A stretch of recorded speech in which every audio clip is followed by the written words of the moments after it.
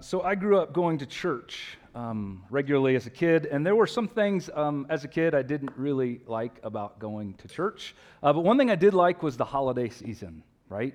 Because after Thanksgiving, you always knew, or at least I always knew, when I came to church the Sunday after Thanksgiving, it would be decorated. There was a group of people that would gather sometime during that week, and they would hang up all sorts of wreaths and garlands, and there would be red bows on everything. And then in our church, there would be a huge Christmas tree in the choir loft. We had this choir loft, and I don't know where they got this tree from, but it was really big, and they would put this huge Christmas tree there, and it would be decorated with all sorts of ornaments, and there would be lights and candles up everywhere. And then, of course, for the whole month of December, we would sing lots of Christmas carols and songs and hymns, and that was always fun. And then there were certain or special Christmas events. There were certain services we did, candlelight services, and then there was Christmas parties you went to and Sunday school parties. And we even did this thing called a Christmas cantata. Anybody know what a cantata is? Right? It's like a singing choir performance kind of thing. It's like a play, but not really because there's no actors. But it was one of those things that we did some years. And then there was always a Christmas sermon series, and I didn't always love the sermons as a kid growing up, but I liked those because during the month of December, there would be this sermon series about Christmas. And then we also did this thing called Advent, and I hadn't really heard of this much, but we had this Advent wreath. And it was a wreath with 4 candles around it, and then there was a big candle in the middle. And what I learned was we'll light a candle every single Sunday leading up to Christmas. And so Advent was like the countdown to Christmas. And all of those things sort of put together, I liked Christmas at church growing up. And I realized, and I don't, if you grew up going to church, maybe your experience was similar. But I realized as I was thinking about this, that many of the things that we did at church just paralleled the same things that we did at home. Because after Thanksgiving, everyone decorates the house, right? You get out the decorations and you put garland or greenery or sort of lights and candles and things up. At some point, usually after Thanksgiving, maybe it's the day after, maybe it's the next weekend, you go get a Christmas tree, right? And you bring that home and you set that up in your house. And there's Christmas music that's always playing, and you love that, right? Everyone loves Christmas music, to listen to that all throughout Christmas. And you go to parties, right? Everybody goes to, there's all kinds of Christmas events and Christmas parties, and you sing Christmas songs at those Christmas events. And even Advent has become popular. Because now we don't just have Advent wreaths, but there's little calendars, right? There's a little calendars you can buy at the store, and they have little chocolates inside, and you're counting down the days to Christmas. That's what Advent basically is. And whether it's at church or home, it seems like our whole culture has really embraced this holiday and Christmas season. And it's a great season. There's joy in the air. There's parties, there's fun, there's buying gifts, right, for people. We do a lot of gift buying.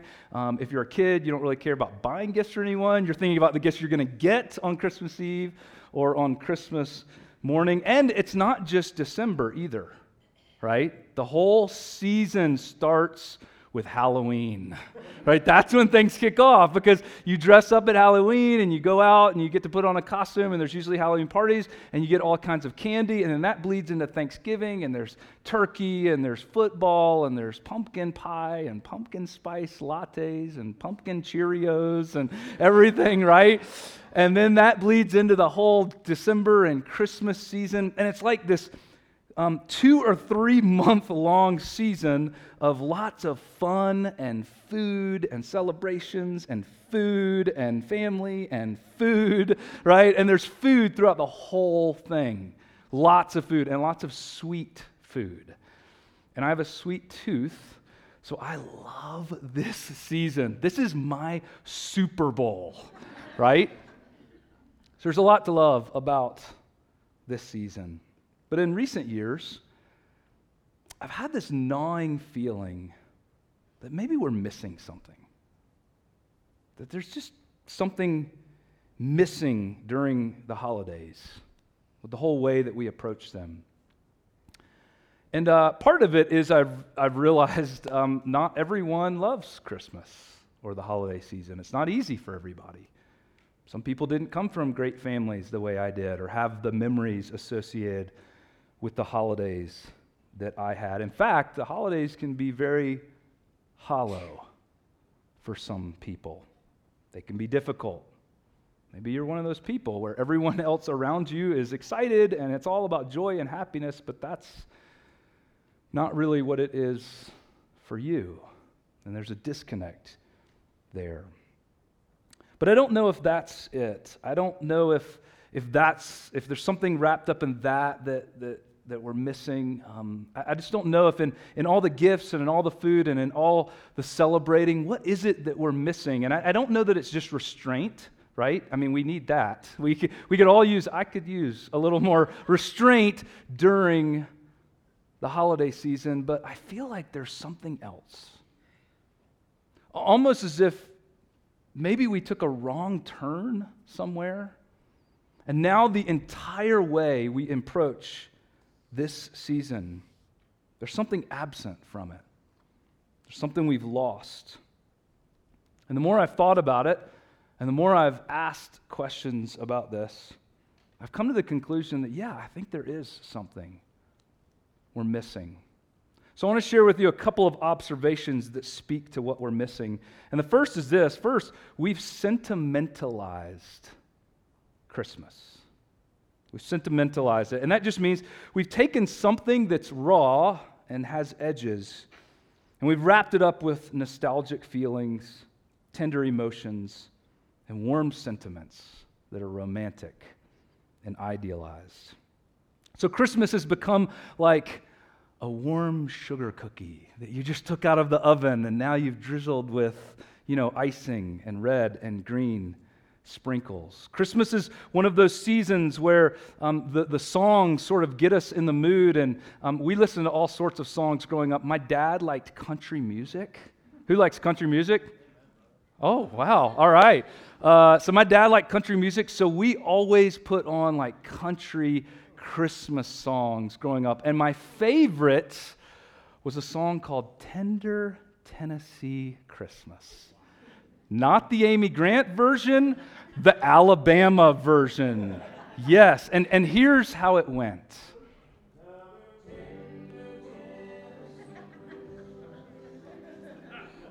Do you have a...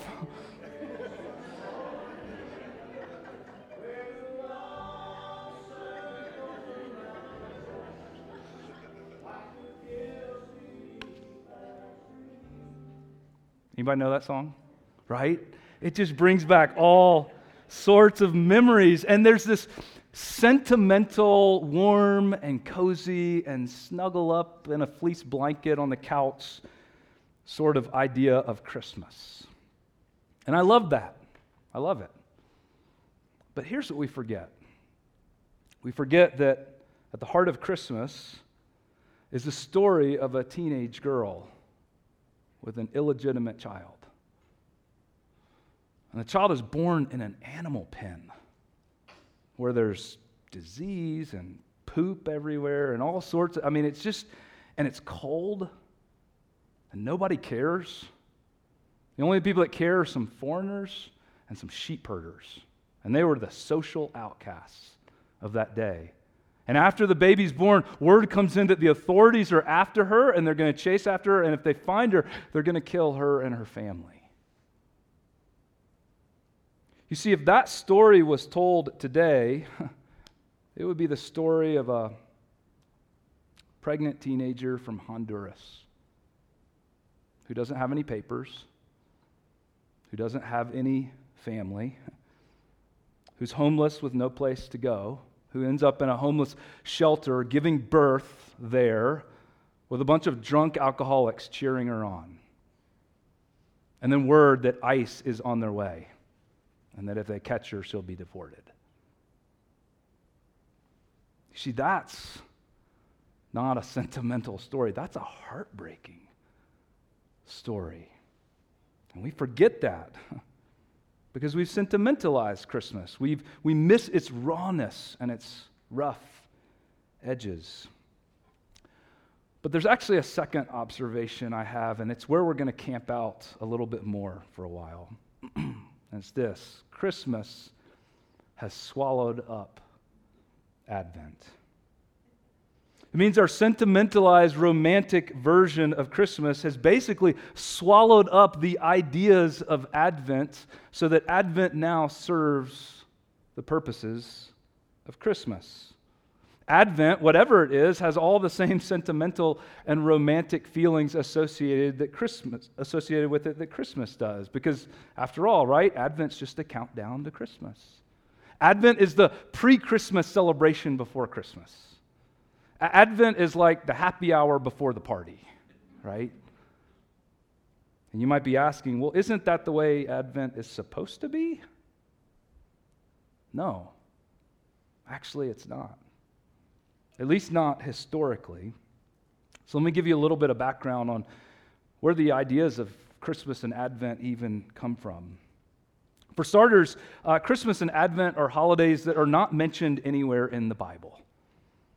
So obviously the events that they're about and the themes that they're based on are from Scripture, but the actual holidays are not. There's no indication whatsoever that the earliest Christians celebrated Advent or Christmas. And that doesn't mean that we shouldn't do them. It just means there's no passage in the Bible that we can go to and read that tells us what to do or how to celebrate Advent or Christmas. What we do know is that the celebration of Christmas began sometime in about the mid-4th century. Or at least that's when it's first documented. Churches in the western part of the Roman Empire, so in the ancient days, the Roman Empire was really big. The western part would be what we think of now as Italy and Rome and France and Europe. Churches in the western part of the empire picked December 25th to be the day that they would celebrate Jesus' birth. And there's debates about why they picked that actual day. It's almost certainly not the day that Jesus was born. Nobody actually knows that. But churches in the eastern part of the empire, so that would be Palestine, modern-day Turkey, and Asia, those parts, they actually picked January 5th as the day, or January 6th as the day that they would celebrate. And they would later move it to December 25th as well. But all across the empire, this was originally known as the Feast of the Nativity, because this was the time that they celebrated Jesus' birth. But we also know that in about this same time period, sometime in roughly the 3rd or 4th century, Christians across the empire also observed a season of fasting and repentance.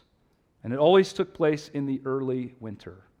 In the eastern part of the empire, it was for 40 days specifically. And in fact, in Eastern Orthodox churches, they do that today. What we now call Advent for them in churches right here in Denver will start on November the 15th this week. And it's a period of 40 days of fasting and reflection and repentance before the Feast of Nativity. In the western part of the empire, there are also indications that this is a long season of 6 or 7 weeks. In fact, we have early records from France that what we call Advent now began on November 11th. That would be tomorrow, every single year.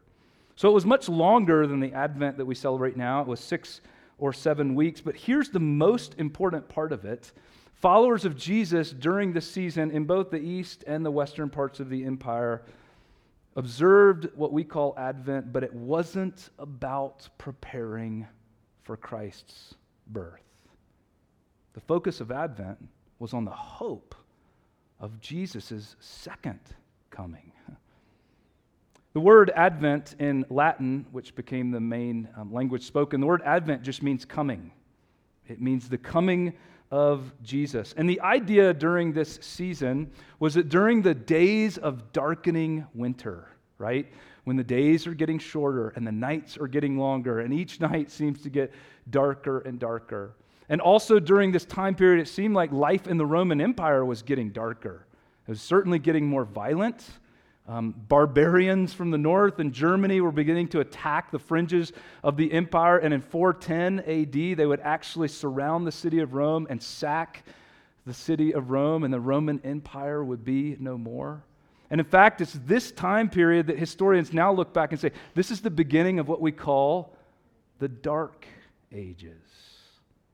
So as life is getting darker, and as the days are getting darker, followers of Jesus would take about 7 weeks, a time where they would reflect on the darkness of their world and the darkness of their lives, and they would put their hope in the light of Jesus and in the light that God shines into our world, and the hope that He will one day come back and make everything right and make everything new again. In fact, we've even got records of sermons preached during this time. The Bishop of Rome preached a whole sermon series. It was an Advent sermon series in the 5th century, and we have records and transcripts of everything he preached. And he talks about repentance and fasting and all sorts of things, and not once does he ever mention the birth of Jesus. Advent was about the future and our future hope and what God would do. Now, within a few hundred years, by about the 7th century, Christian leaders in the western part of the empire, and that's where most of us in America inherit our tradition from, Christian leaders at that time developed a whole cycle that every year they would go through a cycle of seasons and important holidays they would celebrate, and they decided to make Advent the very beginning of that cycle, and they shortened it from what used to be 6 or 7 weeks to 4 weeks. And it became a little bit more closely associated with Christmas because naturally the two are right next to each other. Advent took place in winter, right before Christmas happened. And if you're hoping and waiting and longing for God to come and make all things new, and you're trusting that He's going to do that, you're sort of banking on the idea that He did that one time. That when things were dark and people were looking for a Messiah and a Savior, He sent Jesus into this world. And if He did it once, He'll do it again. So from about the 7th century to about the 19th century, that's the way Advent was celebrated. But it's in the mid-19th century that all of our modern customs of Christmas came into being. That's when people in Europe and in America began to put up Christmas trees with decorations and candles and lights. That was new. That wasn't something that they had done before. That was a new thing. That's when people started giving gifts to one another and opening their gifts on Christmas Eve or on Christmas morning. People didn't do that all throughout history. That's something that developed in the 19th century. That's when the image of Santa Claus was born, right? It was actually based on St. Nicholas, which is an old idea, but this new image of Santa Claus with his reindeer and sleigh, and he gives out all of these gifts, that's when it became popular. And that's when the Advent wreath and the Advent calendar were invented. So it was about the middle of the 19th century that the Advent wreath was invented, and it was the early 20th century that the Advent calendar was invented. Somebody said, let's put together a calendar where there's little windows and you open them and it counts down the days till Christmas starts. Or let's put together a wreath and we'll put 4 candles around it and we'll light one every single Sunday for the 4 Sundays of Advent, and that will show us that we're getting closer and closer to Christmas. And in fact, each of the Sundays of Advent and each of the candles was given a Christmas theme to go along with it. Love, joy, peace, and hope. Now, none of these developments are bad. None of these things are wrong. In fact, we've done Advent this way at our church for many years. We've had an Advent wreath up here. We've done Advent for 4 weeks like most churches today do. We give our kids Advent calendars at home. We always go to Trader Joe's because that's the best place to get them. And you can buy the little calendars there. And we'll probably do it again this year. We do an Advent candles at home. We do Advent calendars at home. I think Dad should get an Advent calendar. That's a new thing that we need to add to the custom, right? We're going to put up lights. We're going to decorate a tree. We're going to do all those things. And we're going to put Tender Tennessee Christmas on while we're doing it. So all that stuff is okay.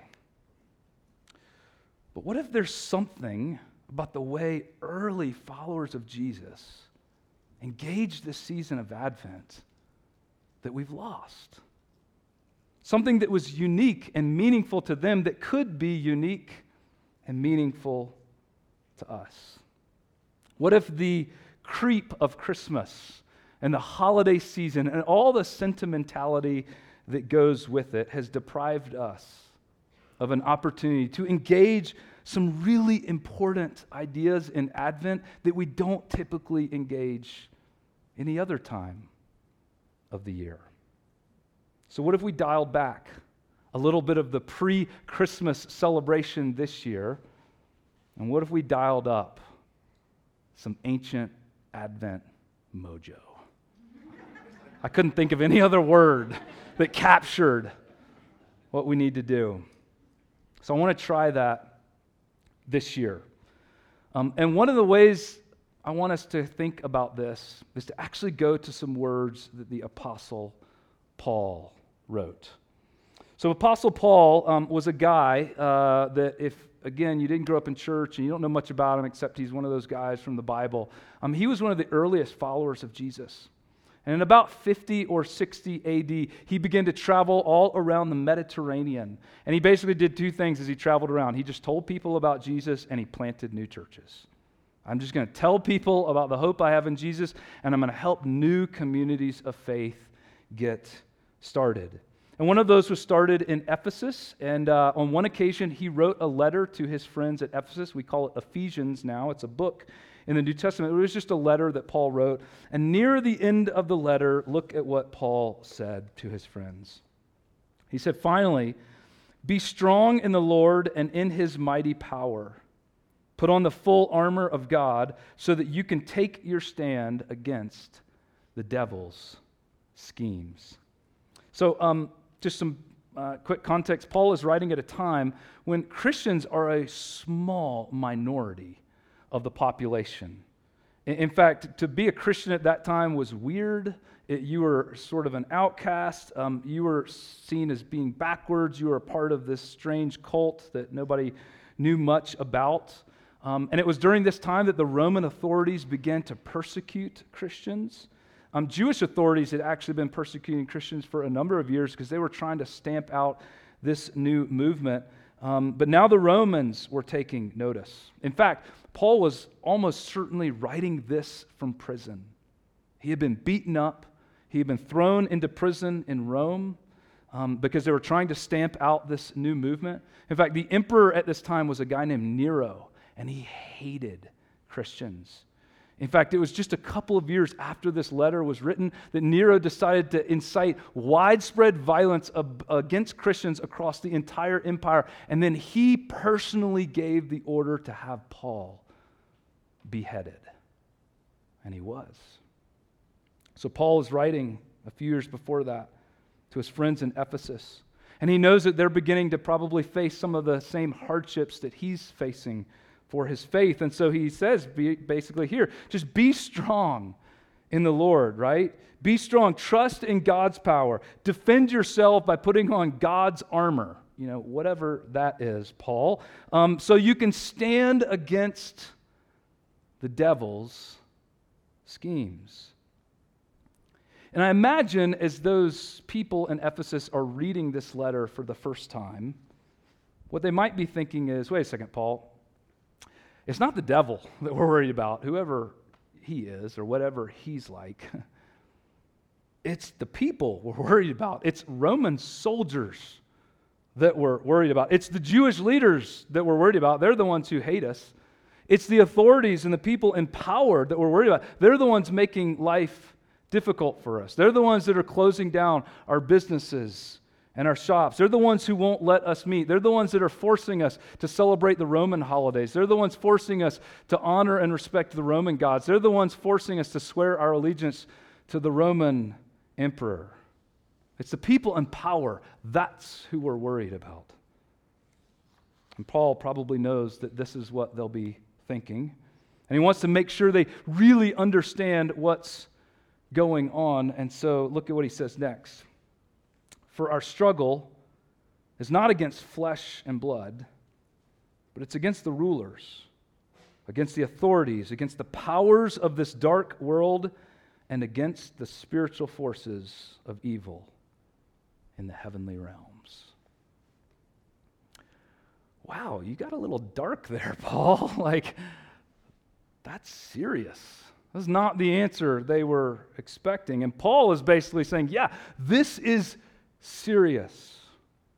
Your enemy is not people with flesh and blood. Your enemy is not people. People are not your enemy. The The Roman soldiers, the Jewish leaders, the authorities, those are not your, they need Jesus just like you do. They're not your enemy. No, our struggle, it's not against flesh and blood. It's not against people. It's against something way more sinister, way more hidden, way more unseen, way more powerful, and way more formidable. It's against, and he gives them these 4 terms, it's against rulers and authorities, powers of this dark world, and spiritual forces of evil in heavenly places. Now, these terms are interesting. The first 2 terms, rulers and authorities, were very common terms during that day. And they often did refer to human leaders, people who were rulers, or principalities is another translation of this word. So people in places of authority. So that would be judges, magistrates, soldiers, governors, tax collectors, anyone representing the state or anyone with official power. But Paul had just made clear he's not talking about people in power. I'm not talking about flesh and blood rulers and authorities. I'm talking about other kinds of rulers, hidden rulers, unseen authorities. And to make that clear, he gives these second 2 terms, the third and fourth. The powers of the dark world, this dark world, spiritual forces of evil in the heavenly places or heavenly realms. Now, this third term, I want to talk about it just for a second. Powers of this dark world, because the word that's translated powers is a Greek word that's interesting. It's a combination of 2 words. It's literally the word ruler, world and ruler. So it could be literally translated the world rulers of this darkness, or the rulers over this dark world. And it's the only time that Paul uses this in the entire New Testament, and it's the first time that this Greek word is ever used in any ancient Greek literature. It's used by others after Paul, but this is the first time we see it. Now, that doesn't mean Paul made it up himself, but it means it's a really unique word, and he's trying to let the people know there are things that are ruling this entire world. There are forces that are ruling over and keeping people in darkness. And the Bible and other places uses all kinds of other imagery to describe these forces.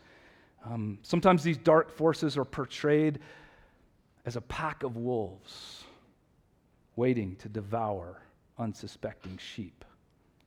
Sometimes it's portrayed as a lion waiting to pounce. The book of Revelation has all kinds of images of beasts and dragons. And then the most common term for these dark forces is the word demon. And when I was growing up, I read a book called This Present Darkness. Did anyone read this book? Who read this book? All right. All the Gen Xer Christians. All right. It was a work of fiction, and it was based on these verses I just read, and it creatively portrayed this idea that there are actual demons, and these demons actually have like horns and swords and names, and they're around every corner, and they're waiting to like destroy us, and it was scary, and it was good, and it was a compelling book, right, as a kid. But as I got older, I think I did what all of us probably did. I took all the scary parts of the Bible about demons and dragons and beasts and the whole book of Revelation, and I just threw it away, right? I mean, I didn't literally throw it away. That would be bad. But I just took it, and I didn't read it anymore, and I skipped over it because, right, I'm a smart guy, and I get it that people way back then used to believe in those kind of superstitious things, but none of us believe in those kind of things now. Those things aren't real. There's not demons walking around and all that. But now I'm rethinking tossing all of that out. I'm realizing I think Paul was right. There's a lot of darkness in our world. And maybe it's not these literal demons with horns and pitchforks and names and all those kind of things, but there are forces, dark forces that can rule over our lives. There are forces that can keep us from knowing God's light and God's love and God's truth and His grace. There are forces that can keep us from in darkness. There's forces that can keep God's kingdom and God's reign in our world from being an actual reality. And so the question is, what are those forces, those powers of this dark world? And that's the question we're going to answer for the rest of Advent this year. So we're going to try to do something different, and I hope you'll join this experiment. And here's what it's going to look like. Instead of 4 Sundays of Advent, we're going to follow the older tradition and observe Advent for 7 Sundays. So beginning today and going through December 22nd, which is the Sunday right before Christmas. We're going to engage Advent the way the earliest Christians engaged Advent. So we'll explore, what is it that makes our world so dark? And how is it that we can long for God to do something about it, for Him to come and intervene? Which means we're not going to make Advent about Christmas this year. So naturally, the idea of putting our hope in a God who will come and rescue and deliver us is parallel to the story of the people of Israel waiting for a Messiah who will come and deliver them. So Christmas is a fitting end to Advent, just like Easter is a fitting end to Lent. But you don't celebrate Easter all throughout Lent. And so we're not going to focus on the destination, we're going to focus on the journey. So on Sundays, here's what we're going to do for each message, and Emily and I are going to preach through this series together. We're going to look at a specific force that's ruling over our world and often keeping our world in darkness. And we'll explore, how do we have strength in that struggle? What are some practical things that we can do? And sometimes there's not practical things we can do. Sometimes we just call out to God in the darkness and we ask for His grace and His mercy, and we ask Him to come and invade this world in whatever way He chooses to do. We're going to light candles during Advent. We don't have a wreath this year, but we have 7 candles up here and an 8th candle that we'll light on Christmas Eve that will begin our Christmas celebrations. We're also going to have artwork out in the hallway. Ellie Shen is a member of our community. She's a local artist, and she's going to paint a painting every single week to go along with the thing that we're talking about. And so I hope as you go out today, you'll sort of linger in the hallway, because the painting that she painted for this week really connects with some of the things that Paul was talking about, and I hope you'll take a look at that. Here's something else we're going to do a little different. We're going to scale back the Christmas songs during Advent. We love Christmas songs. We love Christmas carols. We're going to sing a lot of them on Christmas Eve. Okay, so I was talking to Brian about this a couple of months ago, and he was like, yeah, let's just focus on Advent songs, and then all the songs that we were going to sing during the month of December, we'll just sing them all on Christmas Eve for like 4 hours straight. So I hope you'll be at the Christmas Eve service. It won't be that long. But we're going to sing a lot of Christmas songs then. Because the ancient church, I don't know if you knew this, they actually celebrated Christmas for 12 days. The 12 days begins on December the 25th, and it goes for 12 days. That's where the song, The 12 Days of Christmas, actually comes from. But they sang those Christmas songs, and they engaged those Christmas things for 12 days, but it begins on December the 25th. So during the season of Advent, we're going to lean into some Advent songs and some Advent hymns. Some of them might be new. Some of them you might recognize. We're also going to do a special service on December the 18th. It's going to be called The Longest Night. It's going to be a special service for anyone who's grieving, anyone who's experienced loss this past year, anyone who's going through a tough time, and everyone else around you is feeling really Christmassy, and you're not. So I hope you'll put that on your calendar. And then finally, Advent isn't just about Sundays or services. We want you to engage Advent during the week. And so we put together some devotions for you to do for the next 7 weeks. We kept them simple. We're just going to encourage you to do them maybe 3 times a week. You can do them at the dinner table. If you're part of a family, we've made them really accessible. They're just 10 or 15 minutes of saying a prayer, reading a passage of Scripture, talking about it briefly, and then listening to a song together as a family. And so you can do that for 3 nights a week, all throughout Advent. And then we even put together some devotions you can do for the 12 days of Christmas. And they include some music. So we put together a couple of Spotify playlists. One for Advent that you can listen to, and you can do it during those devotions, but you can also engage that any other time you listen to music. And then for Christmas, we put together a Christmas playlist. And we know if anyone has listened to the Christmas playlist before December 24th. So don't even try it. Kidding. So that's the plan. I feel like I just handed out a syllabus. So are there any questions? No, seriously. Are there any questions? Yeah, Josh. Where is this at? Yeah, we're going to hand out devotions, so we'll give you a paper copy on your way out, and then everything is going to be online at newdenver.org/Advent. How do I find the Spotify playlist? Go to Spotify and search for NDC Songs for Advent and NDC Songs for Christmas, or at newdenver.org, there'll be links directly to those playlists.